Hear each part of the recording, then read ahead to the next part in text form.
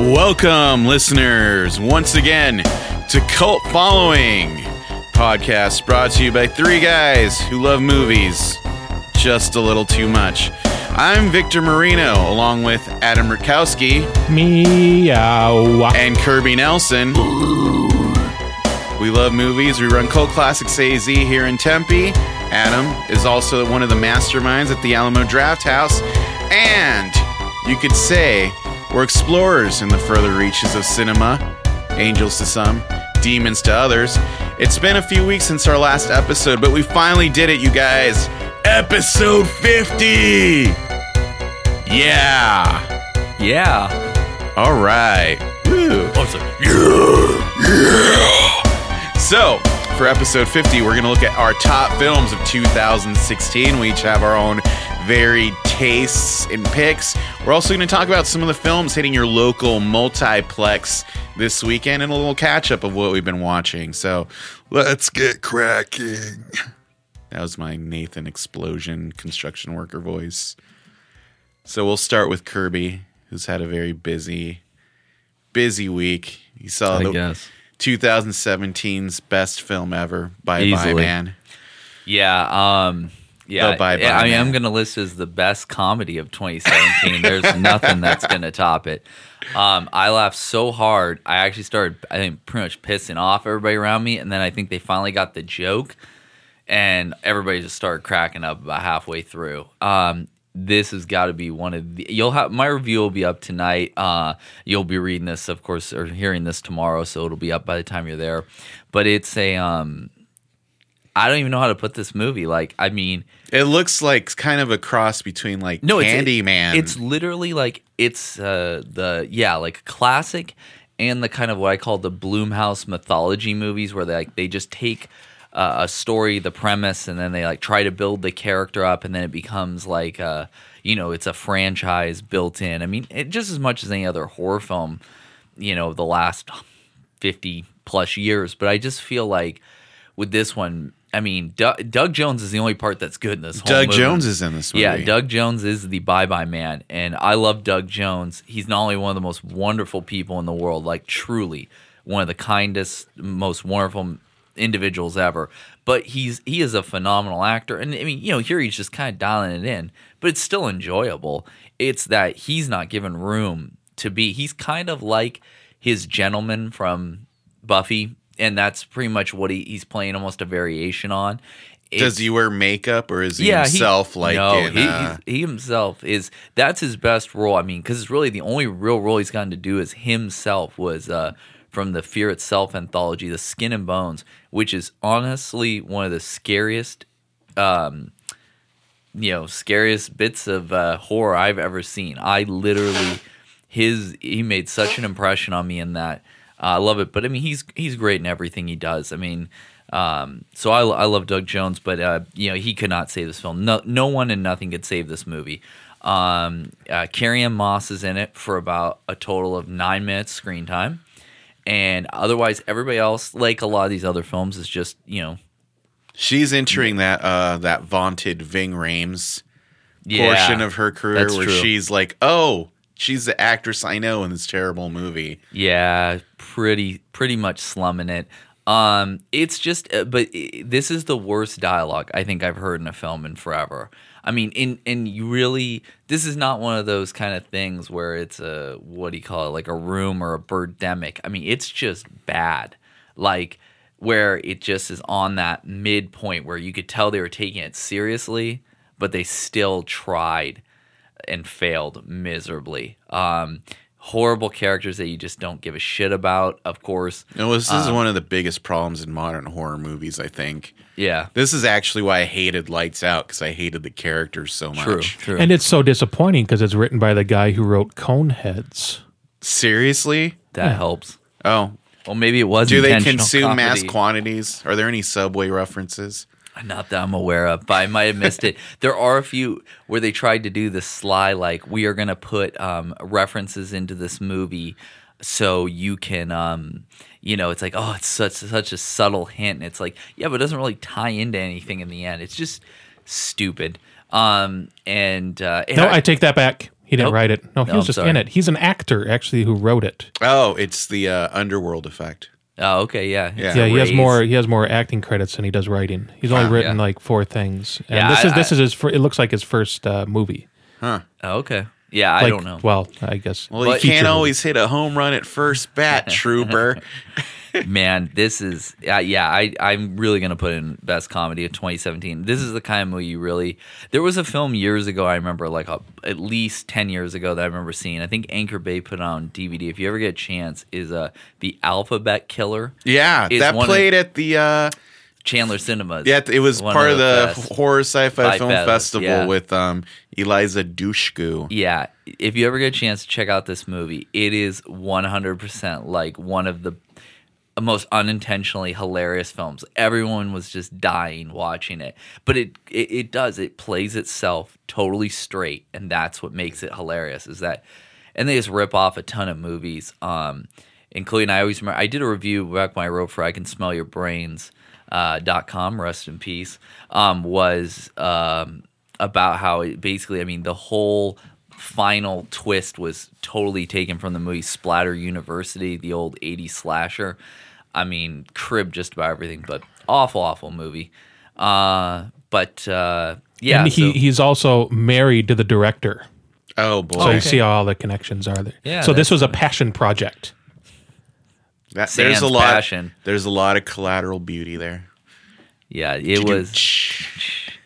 It was. I would have taken anything at this point in time. I would take Helen Mirren as death. I don't give a shit. Just anything. I mean, because you know what these months are. These are the dump months. Yes, so, I mean, they are. When we've done our dumb expectations month are. episode, and I don't have high expectations. I just, this is literally what they, it's now kind of referred to as like the hype beast. Like, I mean, the promotional for this is just so in overdrive. Yeah. And it's like anyone who actually watches this, I mean, besides maybe like a matinee showing, I mean, I cannot imagine paying anything close to full price. So really glad I got to go to this screen. Appreciate our friends. And I asked last night, and I don't think any critic had a kind word to say. And there really isn't, though. There's nothing. I'm really No amazed redeeming. this even got a press screening. I would have had an Underworld review for Underworld Blood Wars, but they didn't do a press screening for that one because they knew that was a bomb in the making. Did you see it? No, they didn't do a press screening for it. Which Oh, so you just won't go see a movie unless you see a press screening? I'm you just saying asshole. that's a big Victor is a sign cheap of asshole. quality right there. No, sure. No, it is. It's Yeah. always Well, it's well either that known. or they just well. Then there are times where they did not do a press screen at all for I can't remember whichever movies it was, just because they wanted to keep it under wraps until like the public saw it, or they wanted to. Godzilla 1998. Was that it? No, that was actually just that they kept the merchandising so much under. I worked Right. in a video store. And one of the guys I worked with, he worked at Taco Bell when it came out, and he said they literally had to wait till like 12:01 a.m. to actually issue the cups or whatever that had the image.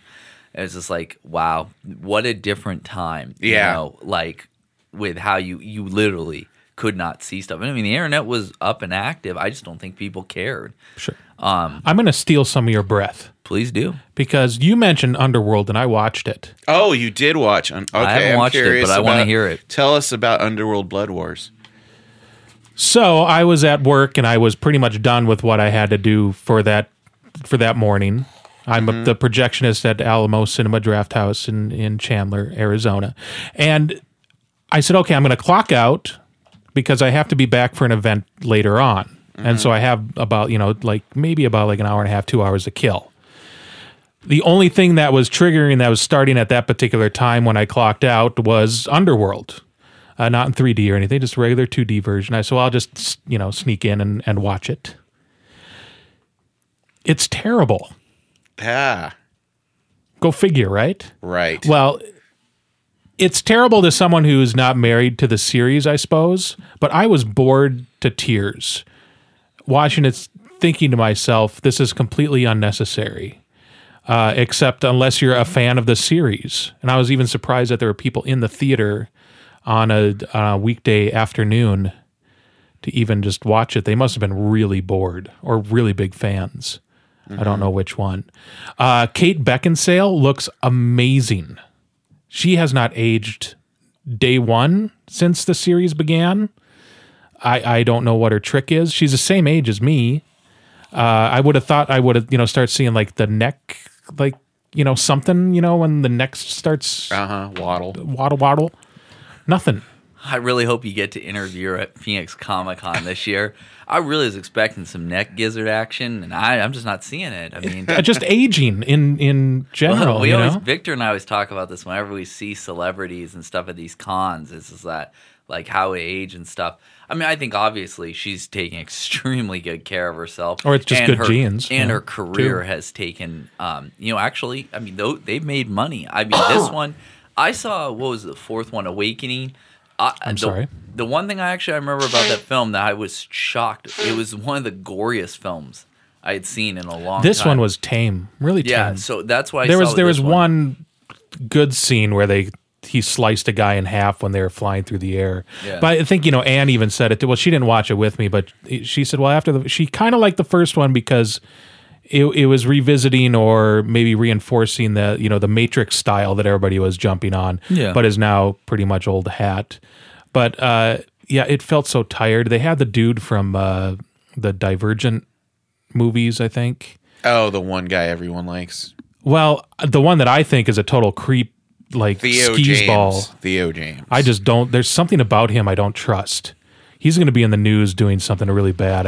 I guarantee it. I don't get a good vibe from him. You can interview him for that too and be like, "So, who'd you rape lately?" Oh my gosh! You just jump right in. Yeah, why not? See what happens. I feel like he has the unfortunate role in those Divergent movies of having Shailene Woodley to act against, right? And they have terrible chemistry. Yeah, that too.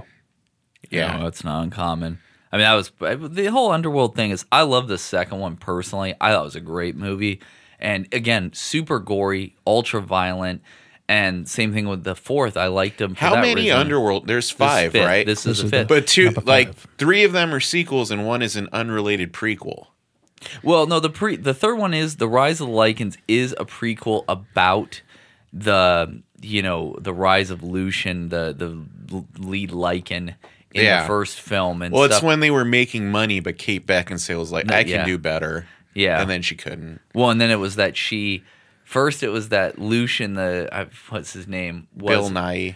No. The werewolf was her first husband, and then Len Wiseman, the director, was her second husband. Yeah. And now she's, not married to him either. So that's just a weird thing to be in, that you were literally married to 2 different people in one franchise. Yeah.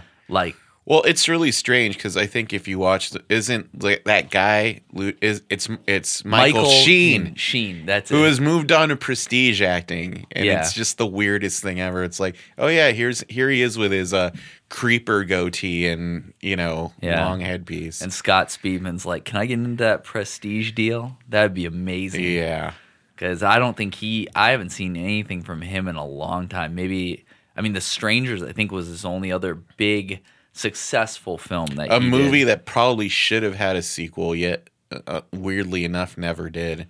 Yeah, I haven't seen any variation. They could have gone on a Purge that was the Purge waiting to happen, and it didn't happen.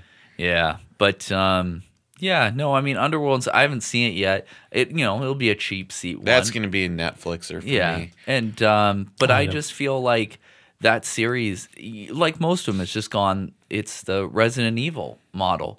Where which there's a new Resident Evil movie coming out in like 2 weeks. Yeah. Halfway. Well, it is, and it's supposedly this one. They're like, it is the last one. Again, another one married to the director.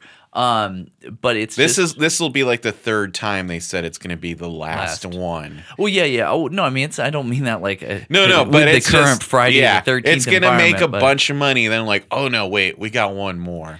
Yeah, I don't know. I don't know. The thing with theirs is it's just international sales. Yeah, it makes a ton of movie worldwide, and they're apparently very cheap to make because it's like just basically TV actors and Mila Jovovich. Yeah, and there's really, it's basically we're gonna make like 10 big set pieces, and that's it. Yeah, and that we're just gonna film because they're all the same in that respect. And then they get away with a lot of like indoor filming with a huge amount of them, where there's very few outside scenes. So I don't know. I just remember I couldn't even tell you the plot of any of them past the third film. It's hard to even remember them. There's the first one that's like in the Wow, house. we are giving a lot of time to Underworld. It's important. We're just in general. I feel like this ties into this whole dump month thing in a way. Oh, sure. Because, these are movies that 10 years ago would have been like, oh, the biggest film of the summer, Resident Evil, the final chapter. And now it's like January, Resident Evil. It just speaks to how, like, the whole Marvel cinematic approach or the whole prestige tentpole of things like Justice League has kind of edged out these little fringe movies that would have been on that level. Yeah, and that's an old school model. You're right. I mean, every succeeding year up until probably maybe within the last 10, I'd say the mid-aughts was the last time you really saw a huge. But it's kind of like, I always consider it that summer of 2008 with The Dark Knight and then everything else, Mummy, The Tomb of the Dragon Emperor, Hellboy 2, and all those films. That's when they were like, we're fucked. Like, we can't do this in the summer anymore. We have to be very, very selective about what time we use to release these movies. kind of amazed. Like, this year specifically, there's so much big stuff coming out that a lot of stuff that would have come out, like, closer to summer, like, March, April, is coming out in February. The Lego Batman movie comes out like the second week of February, I think. Yeah. Well, now they're also going. It's all numbers and money, and they're going. Well, Deadpool did great Valentine's Day, so now we have it. We're skewing the. We're flipping the script. We can do whatever we want. Yeah. And we're running out of time anyways. So who knows? I think eventually it's going to just come out where January will be that month of the year where everything will dump then, and then maybe October, and those will be the only 2 dump months of the year. Yeah, they're running or September rather, I'd say. That's true. Yeah. That's a good point. Other than that, just keep things moving along. I finally did see Rogue One. Just wanted to quick mention that because we did talk about that last time.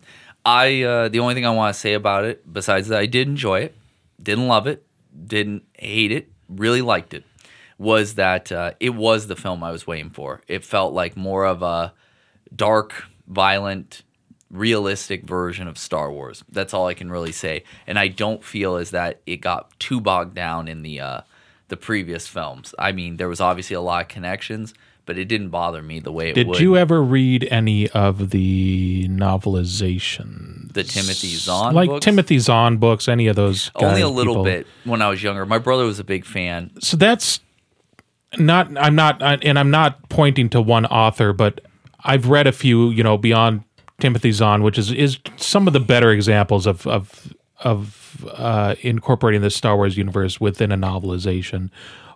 But not to name any names, I know that it's kind of like the Star Trek novelizations that I've not read, but I know that there's very strict stipulations. If you're going to write this stuff, you have to include this, and this, and you can't go to this area or that area. Star Wars kind of does that too, but not in such a strict way. But there are certain things that the novelizations throughout the years since they started doing that in what was that, like the mid 90s, somewhere around there, when they started to really 90s, roll out with it. To mid. There were things in there that I'm like, can we move on from this? Can we not have a novel that has I have a bad feeling about this, and it's not being said by Han Solo, it's by some other character, or there's certain things that are so canonized and rehashed, religion basically, right, biblical, and all these recalls to various lines that are rehashed. I never really got into the novels because of that. Like, I don't want to read the same lines over and over again. This Rogue One kind of felt like a novelization to me in some ways. I when I was watching it, I was in a completely different mindset because I was just starting work and I was getting paid to watch it, and I couldn't remove myself. I felt like I shouldn't be sitting in a movie theater watching the movie. I may have mentioned this last time. So I wasn't able to separate myself from work and watching the movie. So there were a lot of stuff that I missed in it. But overall, I did like it. But it felt like a novelization brought to the screen. Yeah, that makes sense. I hear that. The only other thing too is I love the ending. I'm just gonna leave it there. That I love that they just they didn't get off the fucking planet. I love that people died. I mean, not in the sense I love people dying. I love realism. I mean, this is fucking war, and it's like, wow, this actually had some real impact to me as opposed to. Because I personally just really had any vested interest in Force Awakens. I mean, I'm just not a big Star Wars fan. But I do think you're right, though. You hit the nail on the head, though, about expanding the universe and how it works. I will say, though, that for the Star Trek novels, like Peter David, who already is an incredibly accomplished writer in comics, his Star Trek novels, I wish would have been made into episodes or films. I mean, they were so good. I read a ton of those in junior high and high school.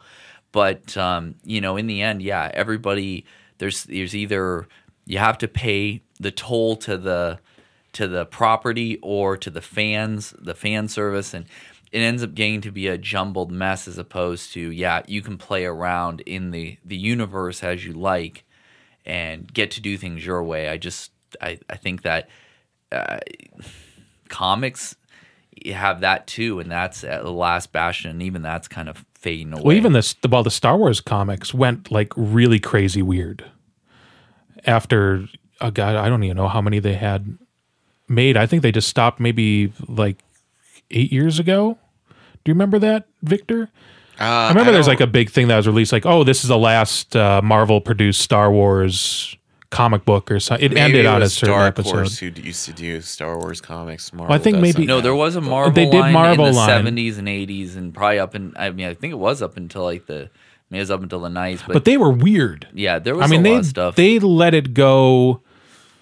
I mean, they continued on with Luke Skywalker, and they kind of jumped around a lot. But then they had some sort of orange rabbit that was in there, and I mean, it was almost like Guardians of the Galaxy for a little while with all these odd characters that got together and would go on these adventures. We call that the the Ninja Turtles, which also is weird. Besides the actual original Mirage comics, there was the whole Archie series. I mean, the Archie series of a lot of comics was, people go, well, they're for kids, they're dumbed down. But I mean, those are huge fan bases. I mean, they're still going. Right. Some 10, 20, 30 years, and they're still making comics.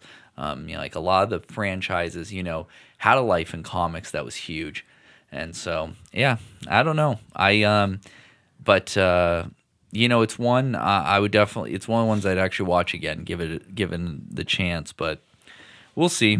I finally hit the dollar theater real quick. Saw Miss Peregrine's. Didn't see that when it came out originally. Oh, yeah. Ugh. Wasn't dying to. Yeah. Just don't care much for Tim Burton's work. This one was just a throwaway to me. Yep. There's nothing I disliked, just didn't even think just about there. it. Yeah, it was just there. I did finally see, I will wind it up here, two that are not going to be on my list for the top 10 of the year, but I did watch, and we've talked about this in our previous top 10s of the year, has been the cram session to try to get stuff in. And the two I watched was The Wailing, which is a Korean horror movie, which I kind of watched it like a Korean drama. I watched it in 30-minute intervals. Yeah. It's a nearly 3-hour movie. I tried to watch it, and I couldn't get through it. Yeah, it's just, I really had high hopes. I'd heard good things. I personally the idea of it was interesting. I think the most fascinating part of it is how xenophobic it is. In case you don't know about, I'm not claiming myself to be an expert, but having visited both, I can say that the Korean view of the Japanese and vice versa isn't exactly kind. No. And this movie very interestingly plays into that. I mean, if this was done in an American audience with maybe two different racial groups, I certainly do not think this would be considered okay. But and then the other one, I went late night. I could only find 1 or 2 theaters playing it, but I was trying to get as many A24 films in because I love A24's releases, and that was Moonlight, which of course You beat me. I keep trying to watch it, and it just disappears every. Yeah, it was only at the AMC 24 downtown and not Mills, one other one, but it was at Valley Art. Yeah, it And keeps hopping around. and it was only at Well, 2. Alamo showed it for about 3 weeks. Yeah, 2 weeks. so I said, but I'd really wanted to see this long before the Golden Globes win and all the hype, and beautiful score, beautiful cinematography, excellent acting, great cast. I really wanted to love this movie so much, and I just didn't. I liked it a lot. Yeah. I thought it was good, but I didn't love it. And I think it's one of those films where I think it's getting a lot, probably more praise than it deserves. I think it would not be as huge if not for certain components. I'm just going to leave it at that. No, I know what you're talking That's about. kind of the feeling I got. Yeah. So, but I'd still encourage people to check it out. I just wouldn't, if you're expecting the best film of the year, you maybe you'll find it in it. I just didn't. So, and we already discussed the Bye Bye Man, unfortunately, and so that's about it for me for catch up. How about you guys? Adam? I saw La La Land Oh, what did you 2 days think ago. of La La Land? Went on. It had date night with the wife. It was good. I liked it. As I know. I don't know. I like musicals, so I was looking forward to this one regardless, even if it didn't get as much buzz as it has been. We probably would have seen it anyways because it just looked very charming, and that's what it's a charming movie. Now, I was at the end of it. At the end of the day, I think I wanted it to go a little more weird.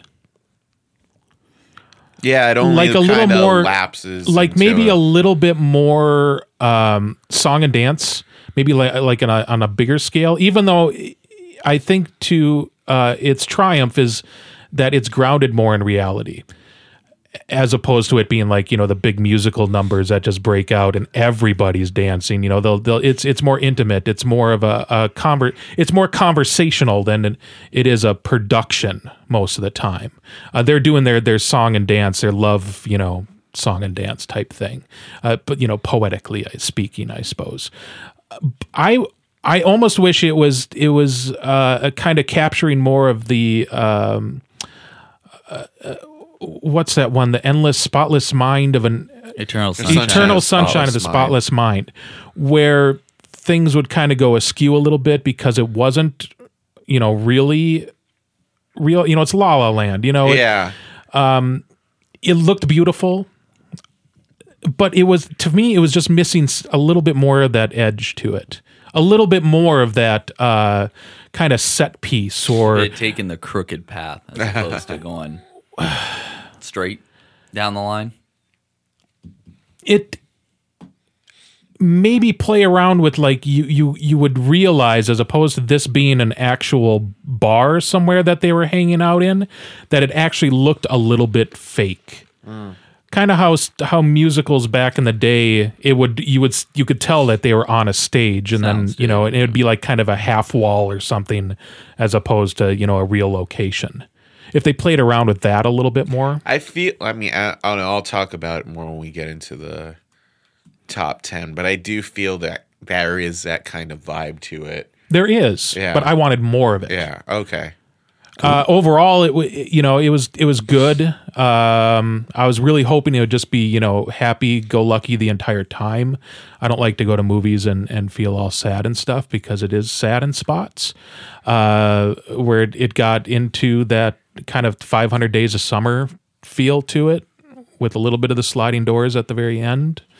That's pretty much my summation. Everybody does a really good job. It's really nice to see somebody who's making movies that are much more interesting and relatable in ways that you wouldn't think is relatable. That's good. That's good. And that's the only other movie you've seen. You haven't seen any more like random stuff. I don't think so. Okay. Nothing new, nothing that's memorable. If it's not memorable, why even? Yeah. I've just been so busy at work. Yeah. Yeah. No. Well, and also when you're then, and it's kind of like you said about watching Rogue One, kind of, that feeling you're still getting used to of this is what I do for a living now. Like, Well, I was actually getting paid for Rogue One. When No, we went to but La you know La what I Land, mean.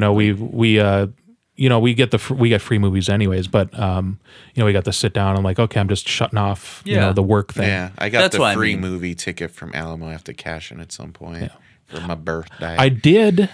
I have to do quality control tests, and I don't necessarily sit there and watch the whole movie, but I have to watch certain parts of it. I discipline myself to kind of jump around just to check sound and that sort of thing. And I will say so far, and you're probably going to mention this, Victor, or if it's no, I think you already have it up on cultfollowing.co.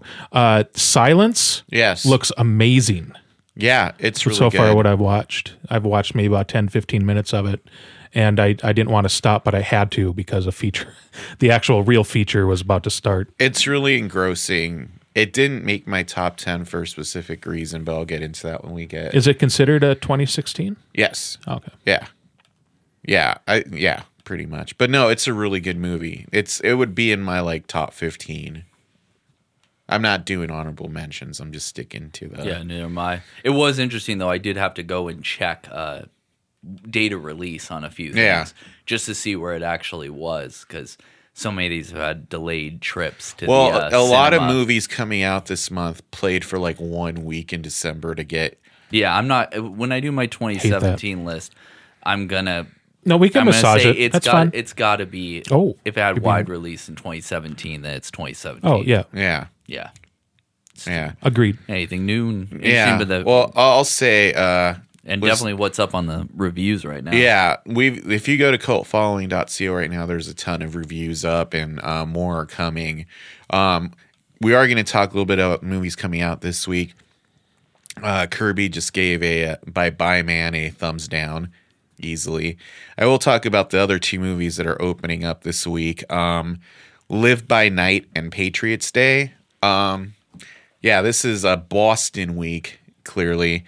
I actually have very strong opinions about both of these movies, but I'll keep it short. We have a review of Live by Night up right now on cultfollowing.co. That's another one that I had to take a look at in parts. Yeah. Here's one thing that right away kind of bugged me about it. Ben Affleck's voice. Yes. I know what he was going for. I mean, he's from Boston. Him and Yeah, Matt he's- Damon are from yeah. the same, New England area. So I heard that, and that was fine. That was totally fine. Mm-hmm. But he introduced like this kind of gravel now and again. Yeah. That was. I mean, it was so He distracting. doesn't have a deep. He- No. that's- It's not like that. It's was- more like. He would fall into that a little I'm bit. an outlaw. Like he would let A trail end, Yeah, like the trail last part off. of his Like he's trying to sentence. do like the Bruce Wayne voice he did in Justice League, or Batman versus Superman. Yeah, where it's like I'm trailing off. Yeah, I get you now. yeah. But he would lose the accent though too. It's As he would go inconsistent into throughout that the whole movie, which is a good way of describing the And movie. I didn't even watch the whole movie. Yeah. I jumped around from the beginning to in the middle and then toward the end. Yeah. Because I was doing my sound checks.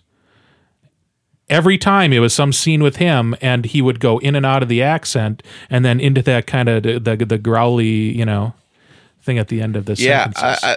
So I don't even know if I want to see the movie now. It's a really strange movie. I'll say this: if you're wanting to watch a movie that's just like, oh, this looks cool, and you want to turn your brain off for a couple hours, like it's okay in that way. It's an okay movie. Unfortunately, it's not good or great. It's just like, meh, it's okay. Bummer. Yeah. I was really hoping that it'd be a good has gangster like movie. all this ambition to it. Like it's trying to be like Ben Affleck's like, meets 1932 Scarface. Like Once Upon a and Time in America Godfather kind of Part thing. 2. Yeah. It's like the rise and fall of this like outlaw, because basically the whole movie, this is what bothered me the most about it, is there's no character arc. He tells you right at the beginning that he doesn't want to belong to anything, and after being in World War I, he has like this weird moral code, like it's trying to be like just too many movies in one, and then it's really bizarre because halfway through, like you could chop the first hour of this movie and it doesn't like have any payoff. But halfway through, there's this weird, it turns into this kind of like the mob versus the KKK movie, which seems like, oh wow, this is really interesting. And then it's like a B comedy plot.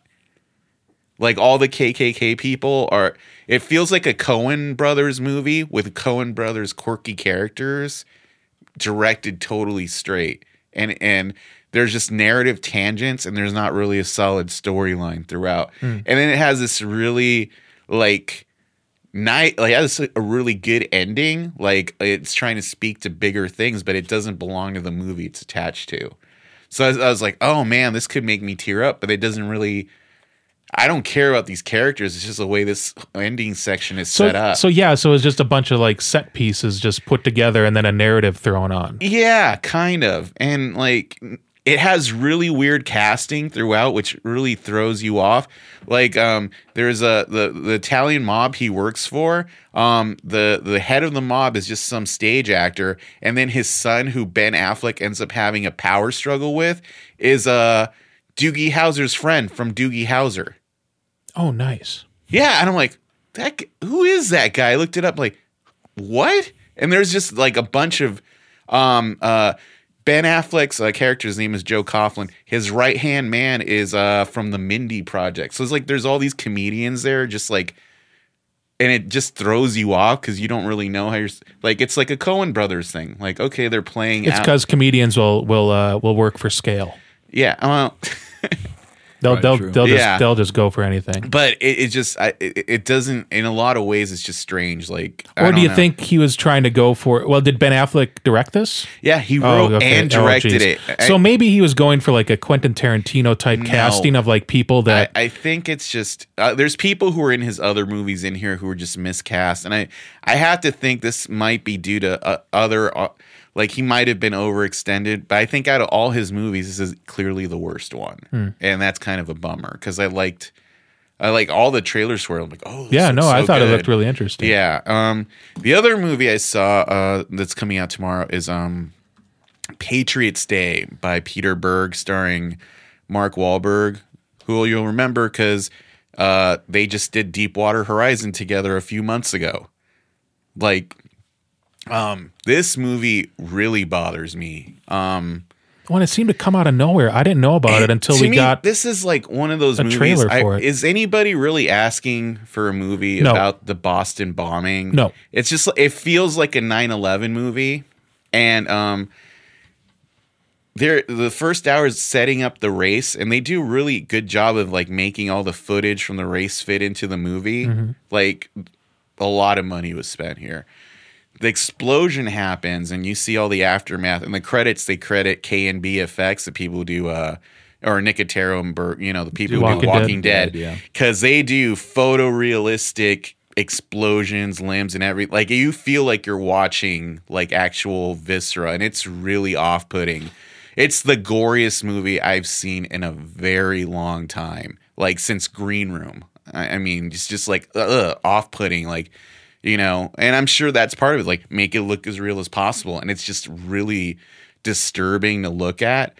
And then all that, it's just to set up these characters that things will happen to later on. And then that 40 minutes of the movie is like interesting. And then the movie doesn't really have a climax. It just uses all this documentary footage of all the actual people who were in the explosion to lead to this like whole thing about like, oh, we love our first responders. It just feels really creepy and exploitative to me. And like you watch it, and I know people watch it like, oh, that was a good movie. But the real answer is, would you watch it again? And I think the answer is no.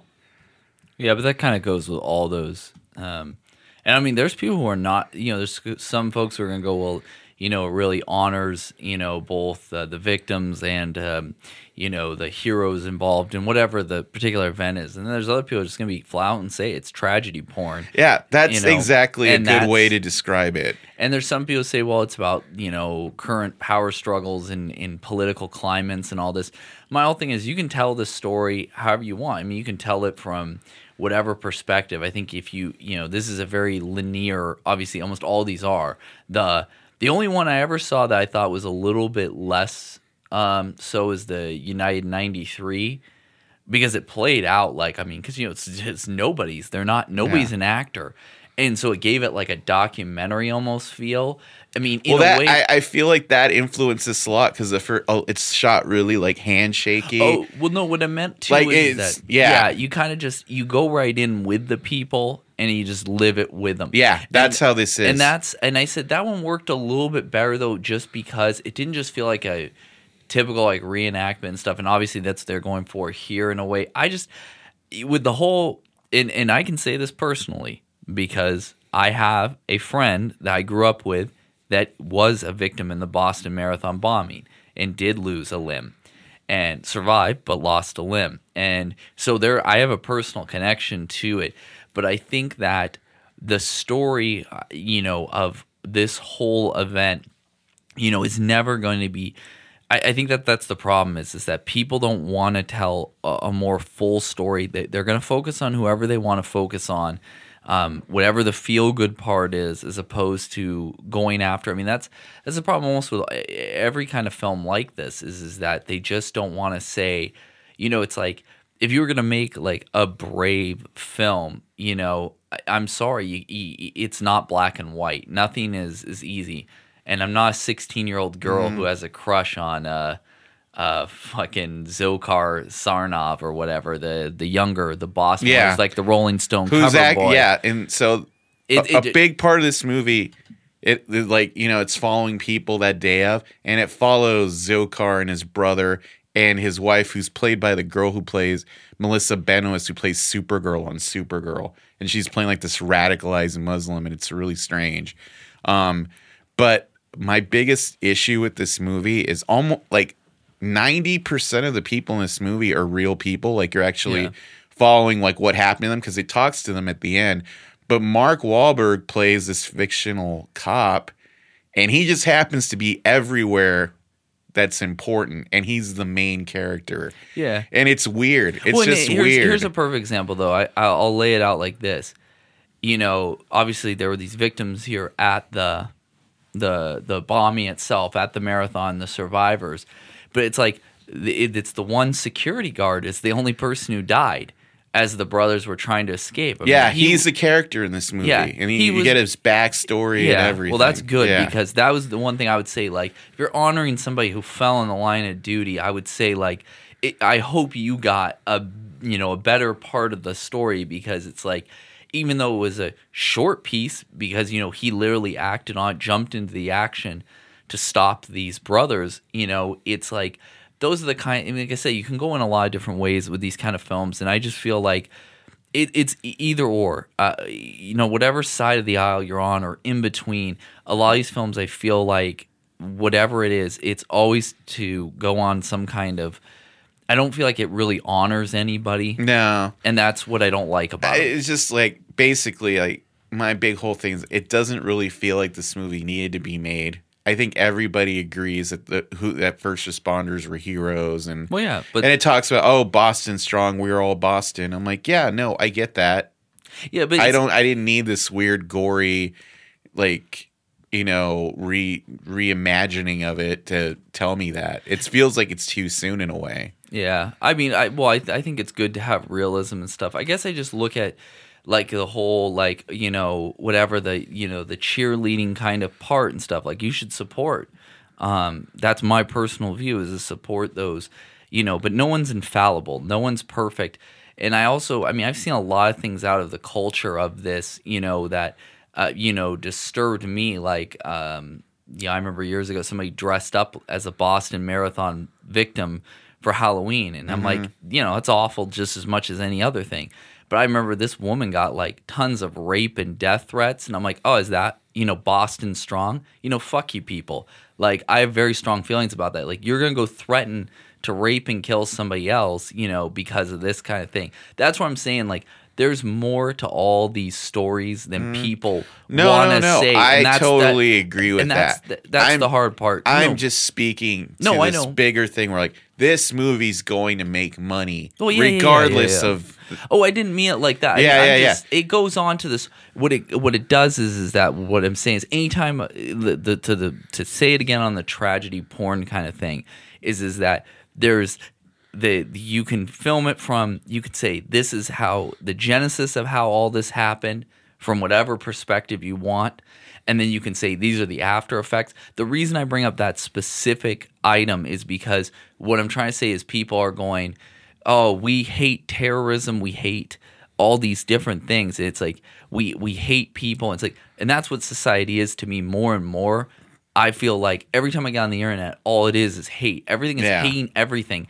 And it's like, and so you make a movie and it's like, feel good about that we stood up to hate. And it's like, yeah, but then, you know, it's like hate for anything. There are first responders and firemen, police who have laid down their lives, just like military. And then there's the same ones who in some of these tragic situations raped and hurt other people, you know, or whatever. And so it's like, you can't, nothing is single. And it's just like, it's like when we discussed the whole thing about controversy would you watch a film if you didn't like the person, maybe their actions or an event? To me, Mark Wahlberg, you know, I like him as an actor, but let's be totally honest, he committed like numerous hate crimes in his youth. Well, and it's kind of like now you're sitting here going, he's like, well, you know, yeah, that was my past. And I'm like, yeah, but we don't forgive other people. Why the fuck should we forgive you? No, you know? And I understand where you're coming from. Thing. I'm not trying to undercut your point about first responders and everything. No, no. It's not to say there's anything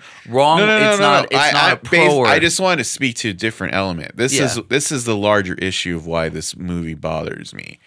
Because Peter Berg and Mark Wahlberg's last movie was the exact same thing as this movie, Deepwater Horizon. Like, oh, you know, let's look at these, you know, oil workers who were on this rig and, oh, I remember that from the news. Oh, they were people. Oh, let me check that out. So are you telling me that anytime there's a tragedy movie where you can stick in a everyday Bostonian character played by Mark Wahlberg, they're going to make a movie about it? Because it's going to make money. It seems really cynical to me, and it just kind of bothers me on that. Well, Peter Berg wants to make Dune. He's been trying to do that for a long time. So can you imagine Paul Atreides? Oh, I don't know. Mark Wahlberg. Come on, get your Boston accent. You can Fear's do it. The mind killer. Fear is the mind killer. I must not fear. Oh my gosh. I'm fearing. Oh. Spice is life. Yeah. It's life. The sleeper has awakened. It's the trees. Oh, I'm sorry, Baron Harkonnen. This was on the extra special features of Jodorowsky's Dune. In case you missed it, the Boston version. Yeah. Yeah. No, and that really is the point. But that's also, you could say in the end on all of that, it's kind of like The Simpsons always capitalized on was the whole part where Bart joins the kids' news and Kent Brockman teaches him how to exploit human interest stories. And that's really probably the biggest heart of the matter in the end. Yeah. Yeah. Yeah. So that's basically, I would say out of the 3 movies opening this week, there's one okay pick and there's 2 not really so awesome ones. Yeah. Well, that's kind of the case during this month anyway. Yeah, but Silence opens tomorrow too.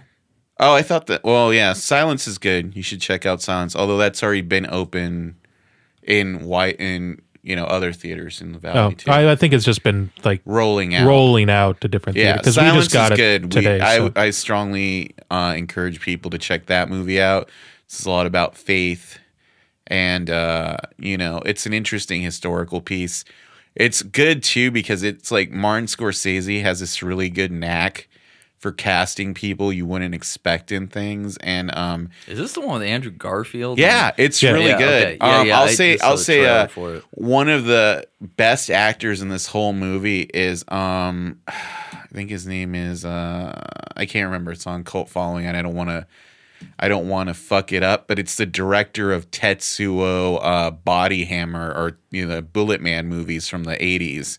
And he's just like playing this Christian, this secret Christian. And I'm like, man, this guy's a really good actor. I never would have pegged a cult film director to be like this really. Hey, David Cronenberg turned out to be like one of the best actors, and not just Nightbreed and some of his other little roles. But if you've never seen, there's a great Friday the 13th, the series episode called Faith Healer that Cronenberg is in, and it's one of the best episodes ever. I have that box that I need to crank it out. Yeah, if you start with that one. It's awesome.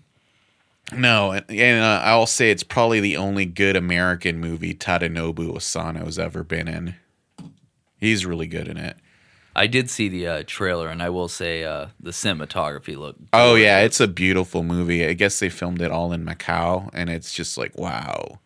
It's just, for all you hear about New Zealand, this place looks amazing. Yeah, definitely. But just on that last point, though, it is interesting, though, you brought up the point about where it's been wide release and stuff to the earlier perspective of, man, I think more and more I've never had to chase so many movies down. Well, it's difficult here in Arizona because Harkins gets a few exclusives on almost everything. I know, like, a lot of the movies I end up reviewing open exclusively, like at the Camel View in Scottsdale, and then they don't open anywhere else for like a few more weeks. Rerunning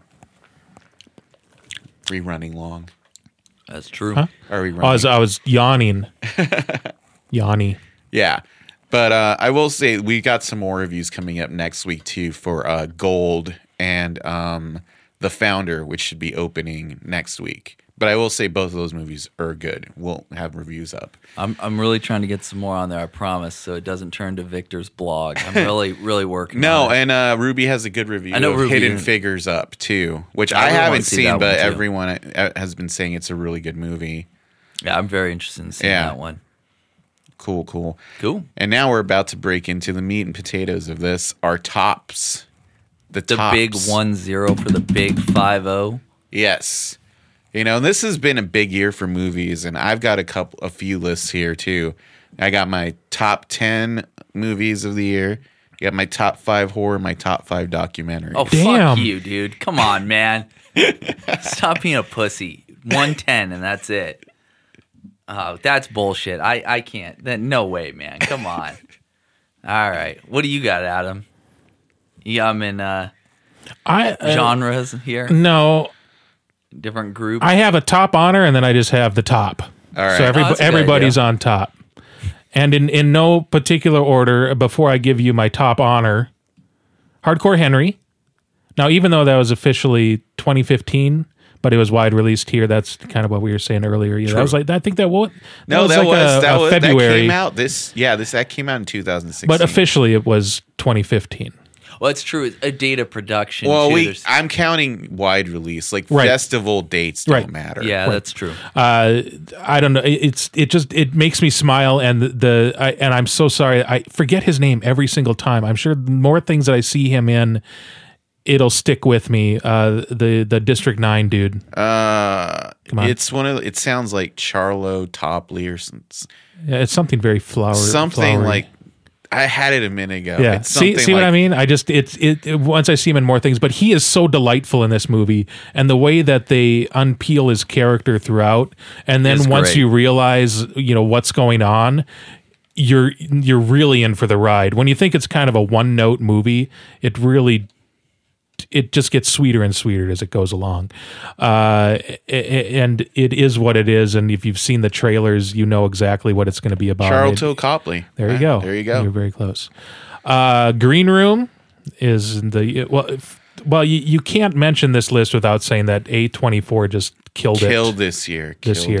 And they still have more stuff coming out this year that looks really interesting as well. Green Room, I didn't know if I liked it initially when I saw it. I have issues with it, but I think it's an important movie. Just cinematically, the directing was really good. It had a very intimate but fresh perspective on a small story, which sometimes you don't really get. They want to throw in everything in the kitchen sink. This was it was very simple. So it was all on the shoulders of the acting and the directing, and I think they did a good job, even with its faults. One that had all the elements that were just wonderful and lovely and titillating was Swiss Army Man. Just smiled the whole time when you watched that movie. Some little, more somber parts, but overall, if you walked into it and you didn't know what you were going to expect, you'd probably walk out of it going, "Oh, what the hell was that?" I kind of knew what to expect, and I loved it from beginning to end. One of the guilty pleasures on my list, Independence Day Resurgence. Oh my gosh. It's just a big old popcorn, dumb movie. Stealing a phrase that Victor said earlier, if you want to watch something where you just turn off your brain, that's a good one. It's eye candy. Even though like Liam Hemsworth didn't really have any purpose in that movie whatsoever. He's a terrible actor. He'll be on our next show. We'll be interviewing him, asking him why he's a terrible actor. God, Adam, you got a real review schedule here for 2017, man. Yeah. Oh, Jonah Ray wants to come on our podcast, by the way. Okay. Next time he's in Arizona, he promised. So I'm holding him to that. 10 Cloverfield Lane. This is kind of in the same park as Green Room, as it has its faults, or it's kind of like, are you trying to shoehorn this into the Cloverfield universe in some way? Was it a story of something else that wasn't supposed to be, this, but in order to get more people to watch it, kind of thing?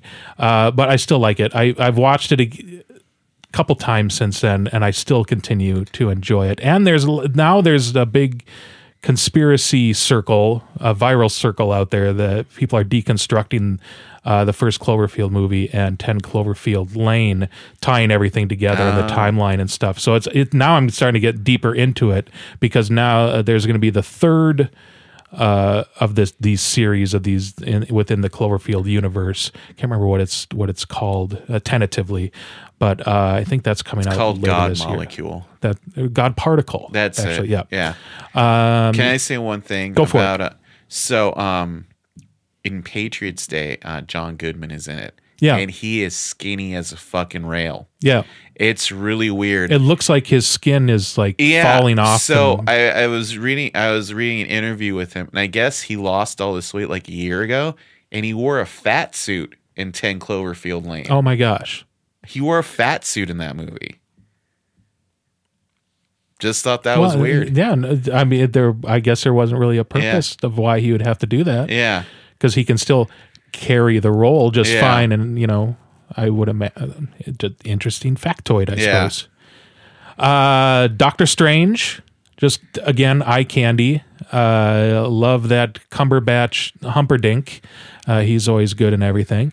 Rogue One, Star Wars Story, we talked about that earlier. La La Land, we talked about that earlier. Fantastic Beasts and Where to Find Them. The whole film was so satisfying to watch. And when it was done, I didn't even realize that I was sitting in a theater. I was engrossed with it. It didn't change my life, but it was just really well executed in every aspect. But yet again, I didn't have to think about it. There's nothing that I would maybe pick out of the sky going, that completely changes the whole Harry Potter universe for me, or expands on it in any way. It's just a good movie. Getting really close to the very top honor. Between the top honor and this other movie that I'm about to mention now was a complete flip of the coin. The Lobster got under my skin and in my brain.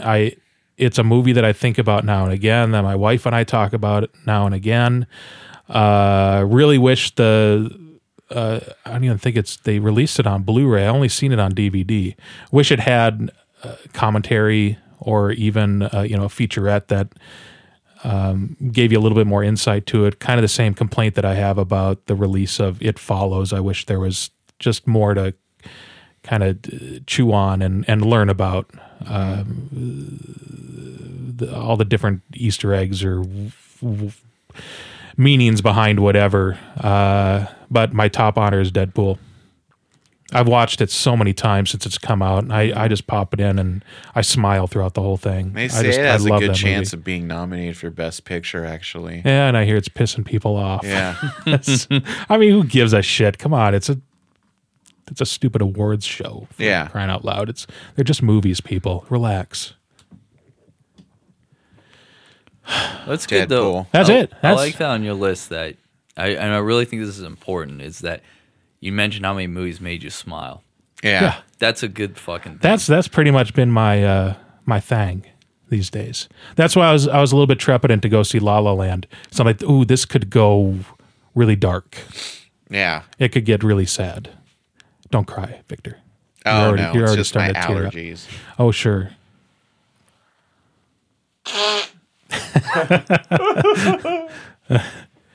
Well, yeah, I'd say, looking at my list, I mean, most of the stuff made me smile. Lobster was very dark, though. That didn't necessarily make me smile at all. That's a really dark movie, actually. It's the opposite of smiling. But it made me think. Either it was, I guess that's the only difference between the other ones. The other ones made me smile. This one really made me think. Do you want to go next, Kirby? Cloverfield you made go me right think, ahead, too. man. It's all All right. good. But, yeah. Like I said, I'm just going to do my sub list since they're really short. Now I'm thinking rearranging mine. I'm like, yeah, maybe I'll just do All right. this. So, just Do you because have I an order? watch, yes, I do. I watch a lot of movies, so I kind of really needed to make this happen. So documentaries, because I didn't want to have documentaries in my top 10 movies, but I've watched a lot of good documentaries this year. So, number 5 is Author, the J.T. Leroy story. Just because I've always thought this was an interesting story. It was about how this woman, Laura Alpert, convinced celebrities for over a decade that she was secretly a ex-hooky trans author named J.T. Leroy, and how they all came to confide in her and even made a movie out of one of her books without knowing she was secretly a woman and not a 20-year-old trans boy. It's interesting just to see the perspective of she actually told some of these celebrities and they accepted her. Apparently, Billy Corgan is the most accepting person in the universe. Yeah, but it's by TNA. Yeah, right. That's pretty much says it all. Right. But it's a really interesting story. The thing I don't like about it so much is that she's the narrator of her own biography. So it does feel skewed. But it's interesting and well done. It's also super creepy in hindsight when you realize she tape recorded every conversation she ever had with everybody she ever talked to. Very freaky. Next on my list is 13th. It's a really interesting documentary about the lives of Black people in America, and sort of how they're held down by just government and political institutions. But it's really engrossing. Like, you're watching and you're sucked in and it goes by really fast. Gleason, which is about this football player named Steve Gleason, who is diagnosed with Lou Gehrig's disease and starts filming himself for his unborn child. So you see the progression. It's really like feel good, but also very sad. He's still alive, but it's just crazy to see this. Oh, geez, spoiler alert. Well, you would know, like, because he's like a person who's known.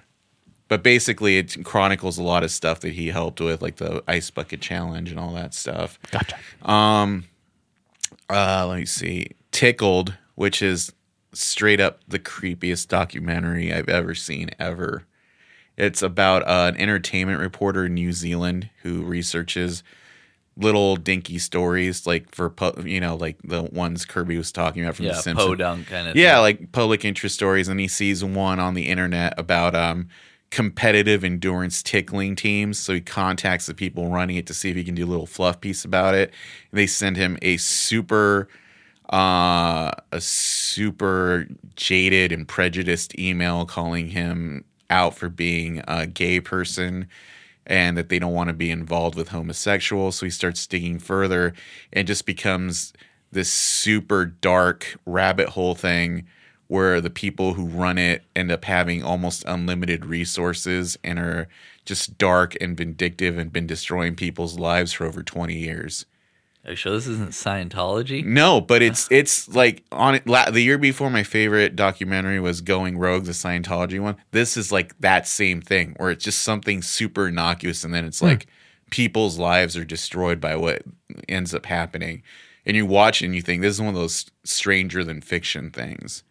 Yeah, that sounds really I just good. thought it was about tickling. No, it's very weird. I put- Well, now I got to watch it. 'Cause yeah, I just it's thought on it was Amazon Prime. I just thought it was one of those like let's do an expose on people who like to get tickled. No, I put all mine in terms of the my scale for documentaries and like the rabbit hole weirdness is all for me is I Think We're Alone Now. this is like that. Yeah, This that is- was so unsettling. Like, Wow. Yeah. Even just thinking about it just kind of gets me a little. It's just shivery. like kind of on that same level. And my number one documentary of the year was OJ Made in America, which is almost 9 hours long, but like it's just sucks you in. And I'm like, Jesus, I've been watching this thing for like almost 9 hours, and I could just watch it all over again. David Schwimmer? No, this is like an actual documentary by Ezra Goldman, about the OJ's role coming into politics, in the 60s, where he tried as hard as possible to not be identified with civil rights or anything. He covers the trial, and then afterwards where he tries to reestablish himself by going into the black community that he's always rallied against being lumped into. Mm-hmm. So it's just an interesting story about 9 hours. Yeah, it's like almost 9 hours long. How did you watch it? It's on then? Hulu. It's in 3 parts. Oh, okay. Yeah, it's one of those ESPN 30 for 30 documentaries, and it's probably going to be nominated for best documentary this year. And I checked it out. I was like, God, it's super good. I mean, I know Kirby's into the 30 for 30. The 30 for 30s are great. Yeah. I actually just really recently heard about this maybe like a week ago. Yeah. And I not 9 hours to invest, but no, it's in 3 parts. Each is like the length of a movie. But I would want to watch it all probably at once. I'd binge it. Because it is one I've seen on a lot of lists and heard nothing but good things about. Yeah. As far as my horror movies, number 5, The Purge election year. It's scary because it's true. That's all I'm saying. This is, where we're seeing this radicalized, just weird bug nuts universe we're living in right now. It's like, this could happen. I don't know. It's kind of frightening. But I like how this is one of those weird, like when we reviewed it initially, it's one of those horror series that actually every sequel is better than the last one. And I can't think of many franchises that are like that. It just keeps expanding the universe in really interesting ways. Number 4 is Green Room. This is like, I can't say enough good things about Green Room. To me, it is a horror movie because it's just the same way that something like The Shining is, where somebody's confined and it's just they're not getting out of there and you're just tense the whole time. And Patrick Stewart has this small part, but it's just frightening to me. Number 3 is The Witch, which is also in my top 10 regular movies. I'll get into that there. Number 2 is The Autopsy of Jane I just like Doe. how you segregate everything just to be like, but I cross-pollinated here, so it's okay. To me, I'll get into it. But all right, I hear you. Anyway, I'll say number 2 is Train to Busan, which is probably the best zombie movie I've seen like in the last 10 years. I hate how this genre's kind of like become garbage because it's so cheap to do zombie movies, but this actually says something unique and different, and it has a super sad ending, and it just makes you think, and the effects are practical but kind of cool too when they're mixed with the CGI. I meant to ask this as a quick aside. Have either of you seen The Girl with All the Gifts? No, because it's not out yet. It's not. It was at Beyond Festival. We didn't get to see it. Okay. Yeah. I was just wondering if maybe seen. I always count on you for VOD to tell me what's actually out on VOD. No, it's going to theater. come out later in the year. Okay, because I want to see it because I read the synopsis. I'm like, this is The Last of Us, the video game. Pretty much. It's literally like, I was like, wow, you guys didn't even like try. So it's going to be interesting. Yeah. And number 1 is The Autopsy of Jane Doe, which I've seen this movie 6 I hope so. times. Oh, I thought you were just going to leave that there. I've watched this movie I've seen like this movie 6 times now. It's so good, and it's freaky because it's not. You watch the trailer, it's not what you think it's going to be at all, and it just keeps unraveling. It's the kind of genre movie that they don't make too much of anymore. And it's just really unique, and it's pretty much just Brian Cox and Emile Hirsch carrying the load along with like effects. This movie could have been made like as an Italian horror movie like 30 or 40 years ago, and it would be just a weird movie. And here it's like just really good. And the girl who plays Jane Doe, even though she doesn't deliver any lines, just through lighting and like camera angles, just becomes this character, and it's freaky. But yeah, it just sticks with you. It's such a good movie. Yeah, so those are my horror movies there. Top 10. Now for list number 3. I Top 10. hope you. So might as well just say I went through skip which ones you already covered here. Yeah, no, I don't have any. Overlap. Oh, I thought you said The Witch was going to be on there. Witch is the only one. Oh, okay. Yeah. Okay. Fair deal. Yeah. And maybe a couple others. No, it's just The Witch. Okay. But no honorable mentions. Yeah, He no promises. Hey, they're all their own thing. Okay. Number 10 is Tom Ford's Nocturnal Animals. This is a really good movie that's actually like a couple of layered movies in one, because it has Amy Adams and Jake Gyllenhaal are a couple that were divorced, and she's gone on to live this really neon demon-esque life with her husband, Armie Hammer.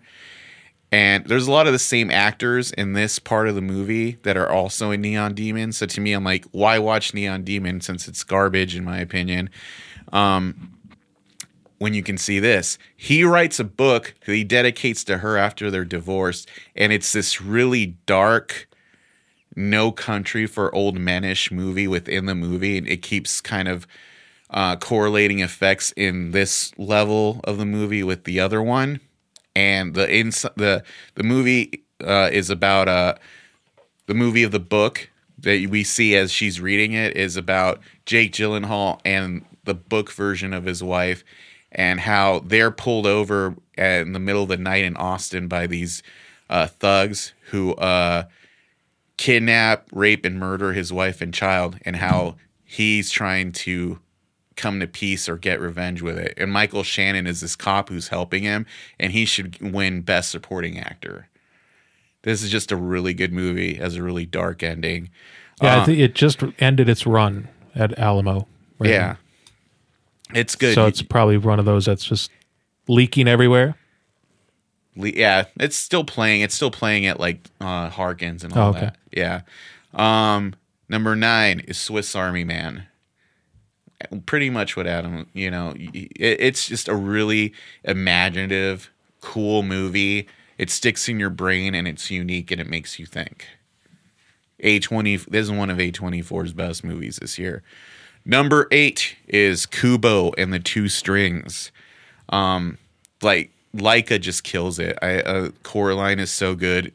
I watched this more than Coraline.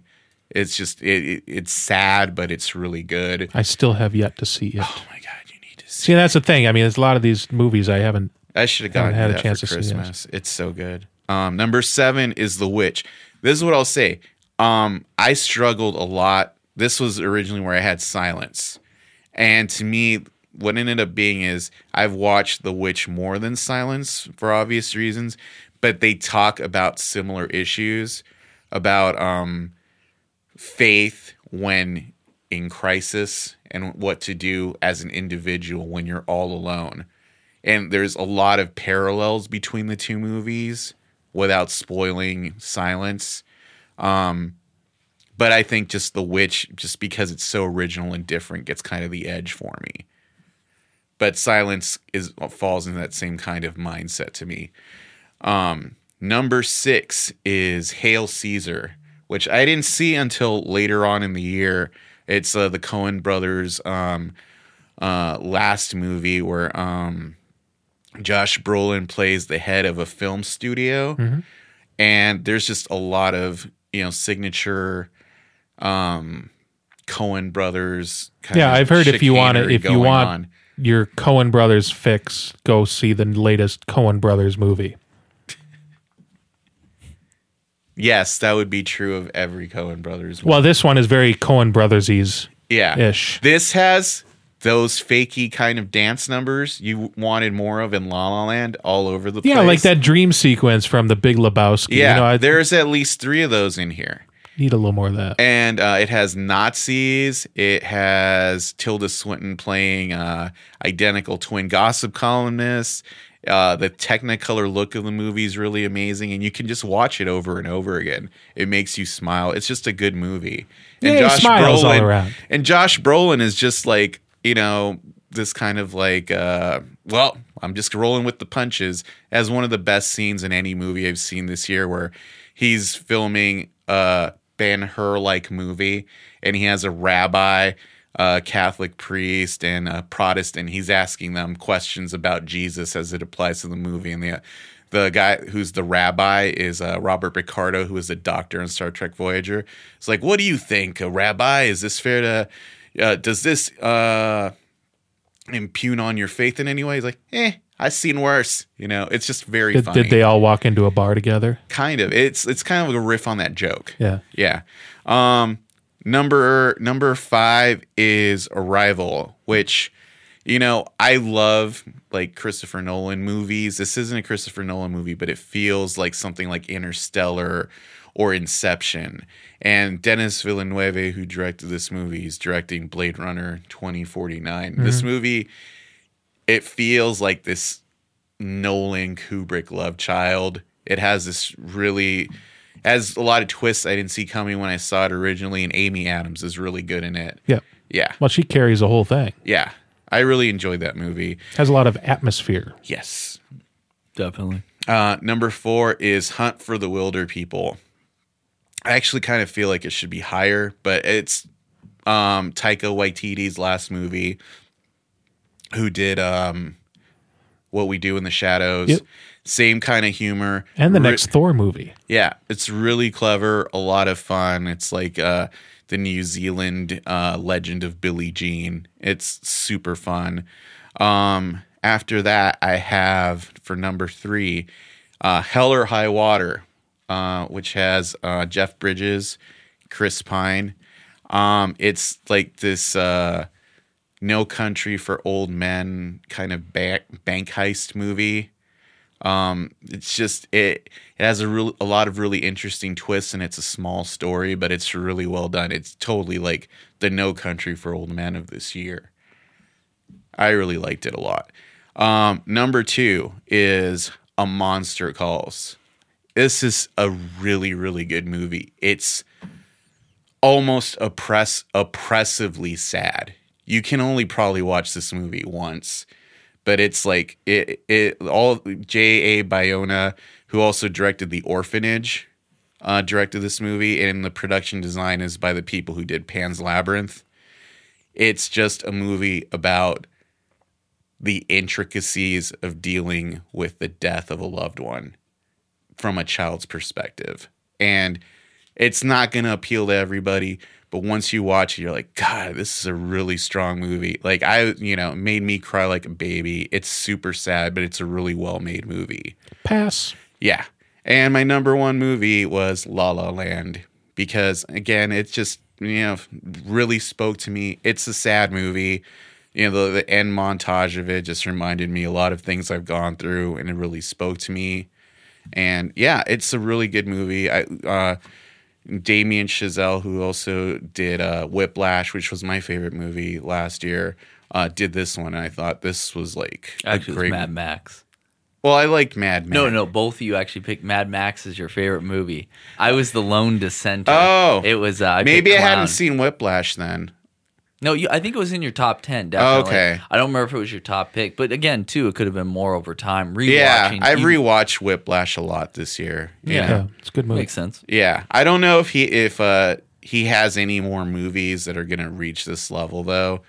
But George Miller, I think it peak movies. Those are both peak movies. So yeah, that's my list. Yeah, it was weird too. Mad Max was my number 2 last year, and I really think that one, rewatching Adam's amazing cut he did as well. Beautiful. Still such a great film. But this year I had a really hard time.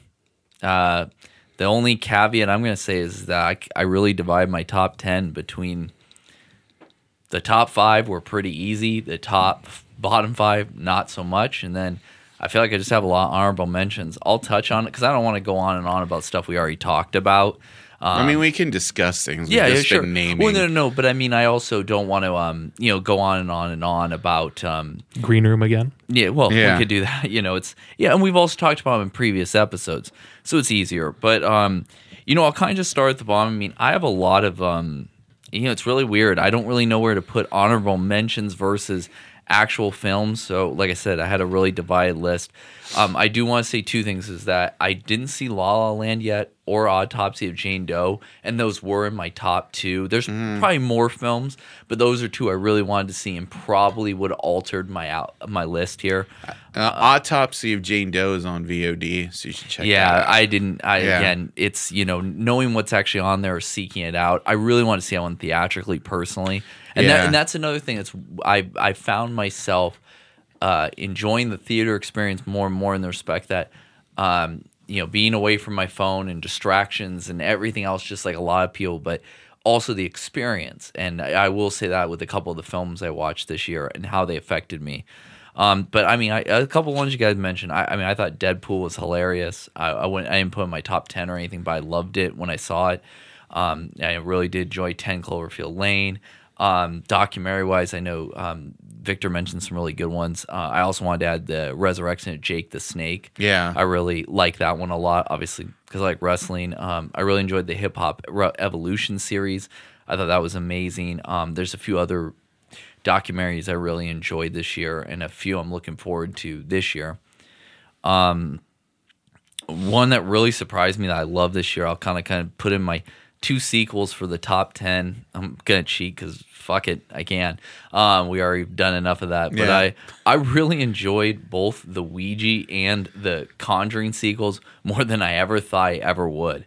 I mean, really enjoyed them. Like I've seen Conjuring 2 get a lot of people's best horror movie. I wouldn't consider it anywhere near my best horror film, but I like what Adam said. I'm gonna say I had fun, and I don't have fun enough at movies anymore. And so a couple of the picks I had were ones where I really feel like I had fun. I really did enjoy Don't Breathe. I put that as my number 9. I love that film. I think Faye Alvarez really has a lot of talent, and I think that it was a great cast and showed what you could do with very little. I need to see the extended Yes. or the DVD because apparently they cut out the whole third act of that movie. That's what I've heard too, but Because if that was one of my biggest problems with it, is it felt like an unfinished movie. yeah. One I've kept on my list, and I saw it like 2 or 3 times in the theater, and recently watched it, and still holds up for me. And it's very strange because I rarely ever put. I think the last Pixar film I put on mine was Up. I mean, if I were to put it on any of the last few years, that was one I was right. I love Zootopia. I know a lot of people did not like it. I don't know what it is specifically about the film for me, but I just really thought I laughed a lot. I smiled a lot. I enjoyed it. And so it's one of those ones where I have to put it back on. I think Victor said it best, but for me, I actually really just recently watched A Monster Calls.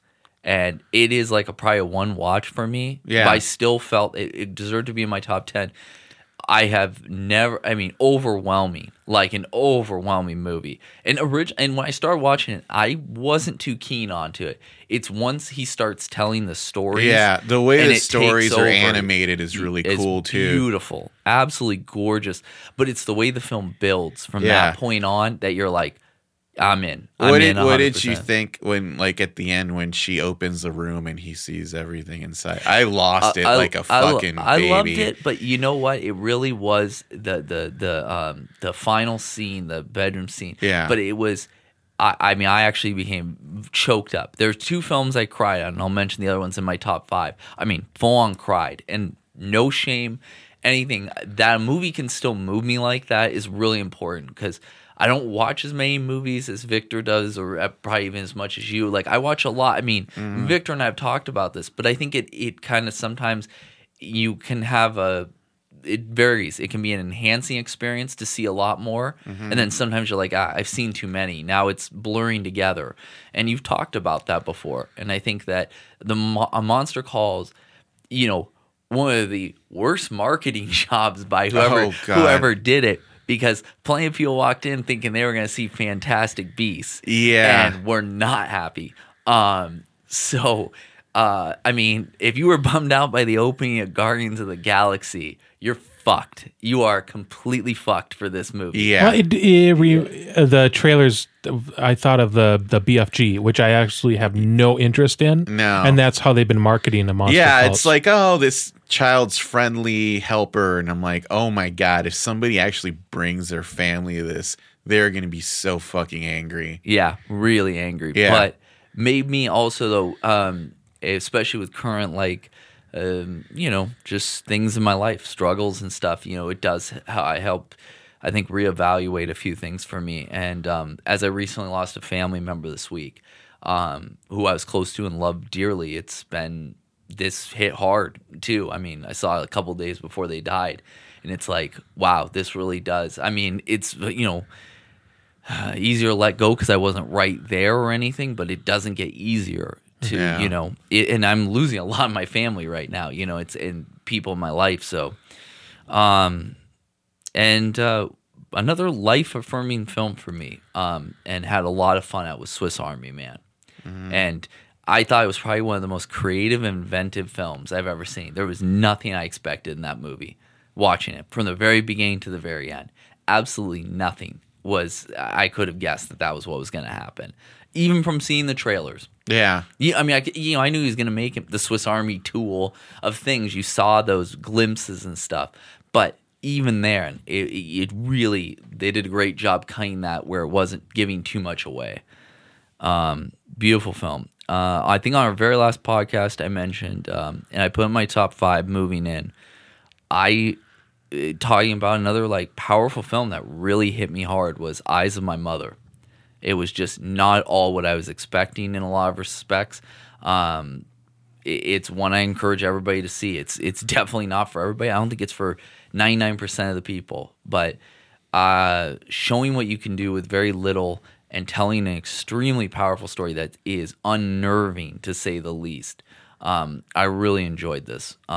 So it's one I can say. We've already talked about Train to Busan, but the last thing I was going to say, it kind of on what Victor pointed out is that you're talking about the most tired genre, and to have it, I mean, it's cliche to say, oh, it completely reinvigorates it, but it does. This is because that is what the appeal of Walking Dead was, especially when it was one of the comics I read in. It is that the people are the Walking Dead. The living are the dead, not the other way around. And the stories here, the moral choices people make is just so heavy. Yeah. You care about like everybody. Yeah. And like, and the people you even hate, or you realize that they're still, it's like, what would I really do? Would I really be such a good person? Would I who knows in this situation? Yeah. It's not black and white. And that's why I say I really like the gray in films. Like, I like seeing people where there is conflict and there is, there's struggle, and whether they overcome or they succumb to it, at least it's real.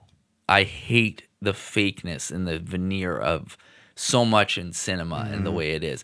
And like I said, so almost like on just a surface level, like a Stephen King conflict. yeah. Like a Mist kind of thing. Well, or, like there's The Mist is actually a good example. yeah, it is kind of like The Mist in a lot of ways. Yeah, it's very much, and it's just one of those ones where it was just interesting too. I mean, I first really thought I was going to go full Snowpiercer and just be completely on the train, you know, and that was going to be it when it kind of started, and I kind of like where it went, and it just was relentless, but then. For me, my number 3rd choice, I mean, Victor put it well, I mean, they can just do no wrong. Kubo and the Two Strings is an absolutely perfect movie. And I cried, full on. I just could not believe how much it got to me. But it's just a great story. It's funny. It's sweet. But even though I loved the Box Trolls. I want to talk not just about like Coraline stuff. I mean, the Box Trolls is their most recent film, and how much I love Paranorman too before that. But this is the one where especially the ocean scene. Yeah. When I was watching that, I was like, "Oh my god! Like, how long did it take to do this? Like, I need to watch the special to me, features." it was one of those things where like, oh well, clearly the main characters are puppets, but all this other stuff's got to be CGI. But then during the credits, when they show you that 30-foot or puppet of the skeleton, I was like, like it's amazing. It's amazing. I just can't imagine. All I feel is hard work, love, and energy from that movie, and just beautiful. I mean, I just can't say it. And on to number 2 is the intensity. We've already discussed it enough, but I mean, I think it was because I went to the press screen. I think because I really didn't know too much, but the green room hit me like a fucking sledgehammer. I've just never been, I mean, edge of my seat. I mean, truly like gripping the seat, like cheering out, getting out of my seat and almost cheering.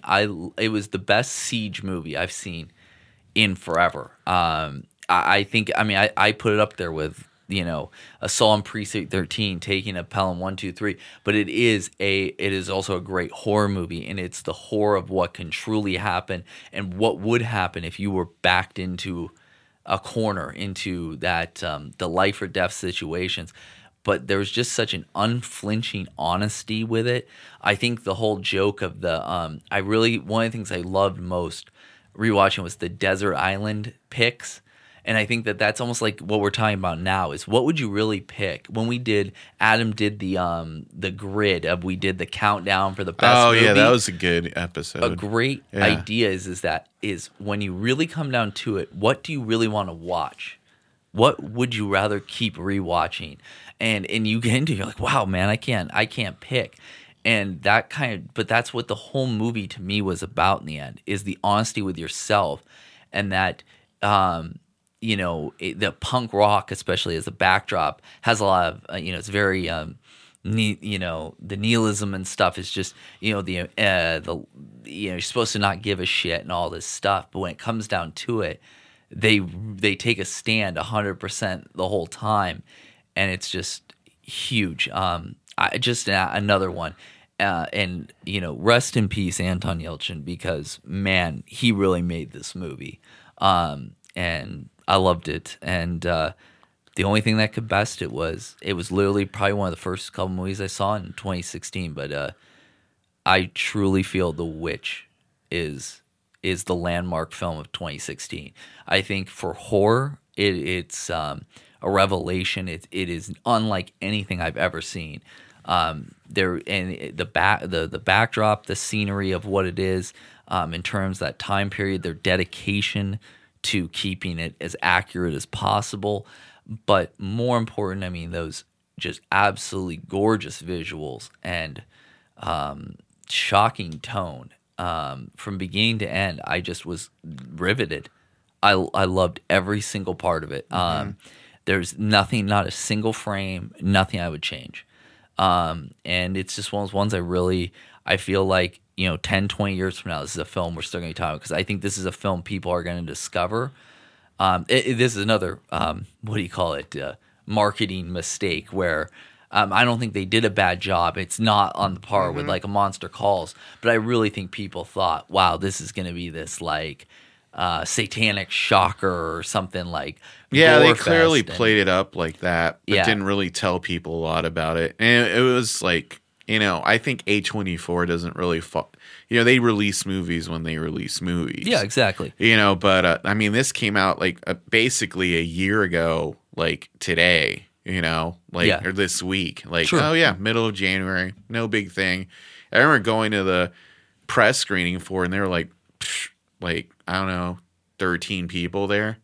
And everyone was like, what the fuck did we just watch? Yeah. And that's, and it's, Adam kind of touched on it. I like movies that make me think. You know, when you're waxing about The Lobster, I think that it's not about just questions of faith and all those. I mean, I think that that's the very surface. It's so much deeper than that. It is also, like Victor mentioned, what would happen in those situations. The Green Room and The Witch for me are not just because they're both A24 films, but I just felt like they were perfect match. Like they had to be number one and number two. They were from the second I saw them, and I haven't wavered at all. There's nothing I saw this year that was ever going to come close. But really in the end, that's my list because I missed some things I really wanted to see. I was able to film we've done this now. It's our third one. Yeah. And the first 2 years, I was really able to film pretty well. But each succeeding year, it was harder. First year, 2014 or whatever, it was pretty easy. 2015, I usually have my top picks pretty good. Yeah. But I feel like, oh God, I really don't want to put filler in here. But it's like, I don't know what to do. Is it like, did I really like it? Did I love it? Mm-hmm. I think this year was pretty strong in that. It was a good year. I don't really feel like any of us really had filler. Like I listened to your list, I was like, yeah, those are all good movies. I like all those movies. And even the ones I didn't pick, the ones like, and a lot of the ones Adam had, like, Deadpool's a really good movie. It's a really good movie. And I'm just like even just mention it, I want to watch it right now. Yeah.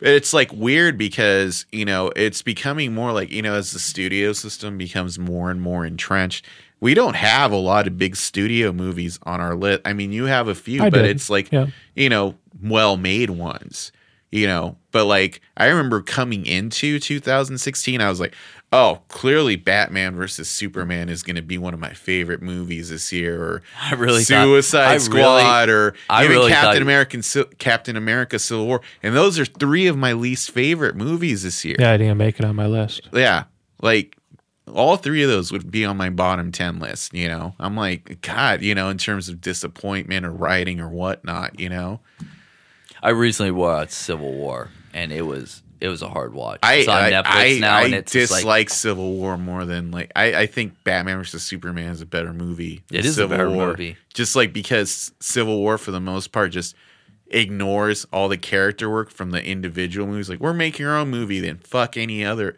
This is a problem. Because I was going to write about this at one point. I'm sure I will whenever I see another Marvel movie. Because there's good ones, that like the Guardians of the Galaxy ones kind of exist in their own little universe right now. But when you're like one of these movies, it's using all these other characters in one big combined movie, and you're not paying attention to the character work from those other movies, that is a huge failure in my opinion. Yeah, just wait till you get Infinity Wars. Yeah. When they get everybody in there. Yeah, it's just like all these. Be a clusterfuck. Yeah, it's just like a bad comic book where like you do a big crossover and you're just like, that's not that character. I saw Ant-Man. Ant-Man wouldn't do that shit. Or I saw, like it's like with Civil War. This is the exact same story they've done with the Robert Downey Jr. Iron Man now in 3 different movies. And it's like at the end, he's like, I've learned my lesson. Like, nope, we're going to reset it, do it all over again with more characters. Yeah. I think with Civil War rewatching again, it's like, God, you probably, I think we're like, they were doing this and going, man, we're going to have the impact of Winter Soldier. And it's like, you can't even come close. Winter Soldier, yeah. It's impossible. How can you even think that you're going to be able to do that? And, and that's where I think Deadpool succeeded for me, was Deadpool goes, fuck it, we're just going to do whatever the hell we want. And if you like it, great. And if you don't, you don't. I think one of the big reasons Deadpool works is because that Deadpool movie could be set in the world of like the 90s X-Men comics or the cartoon or anything. It's like, oh, look at that. It's comic book Colossus and he lives at the X-Mansion. And here's a story where Deadpool is just fighting some guy, and it's not just some world-ending thing. It's a fight somewhere that means something to him, but it has no aspect on the fate of the universe. This is what the Wolverine could have been such a good movie if they hadn't thrown in all that Silver Samurai bullshit and just been like, oh no, my healing factor's not working, blah, blah, blah. Yeah. When he was running through the streets of Tokyo away from those ninjas, I'm like, this is all this movie has to be. It doesn't have to have fucking adamantium robots and some bad Russian actress, And that's why I'm hoping to God that Logan is just going to be this little movie like that. Yeah. Knock on wood, or adamantium, whatever. Yeah, there's just not a lot. I mean, that's the only genre. Deadpool, I will say, out of everything, gave me hope again that comic book movies could change to be something outside of what they are. I mean, I think that's super important. I don't think that'll be consistent. No, I don't think. But it'll I be think consistent, I think but things just- will be dropped in every now and again that will be interesting to watch. Just like in the horror genre. I mean, there's times where it's just this big long lull, and then something gets dropped in. Well, that's- yeah, that and role was everything extra is its special. own thing because as good as Deadpool was, X-Men Apocalypse is fucking terrible in every. I honestly don't even remember it. It's completely forgettable. It's basically like a bad Stargate with slow-mo, and I'm like, they just put out Deadpool a few months ago. You know, didn't someone here say, "Oh, look at what they're doing. This might be something to, pay mind to." Who knows? I think there. I didn't. I guess it's just as it's been mentioned. I guess the way I look at it, to your point, Am, is this is it's kind of like Guardians of the Galaxy. You can just, which for me, the one thing people will go, what did you think of Guardians of the Galaxy? I said, I remember walking out, I saw the first screen, the IMAX, and I said, what else can you say but feel good movie? Yeah, I've never felt so good walking out of a movie in years. I mean, truly good. Like, just energized. Like, wow, that really made me happy. Like, and smile, and it was fun.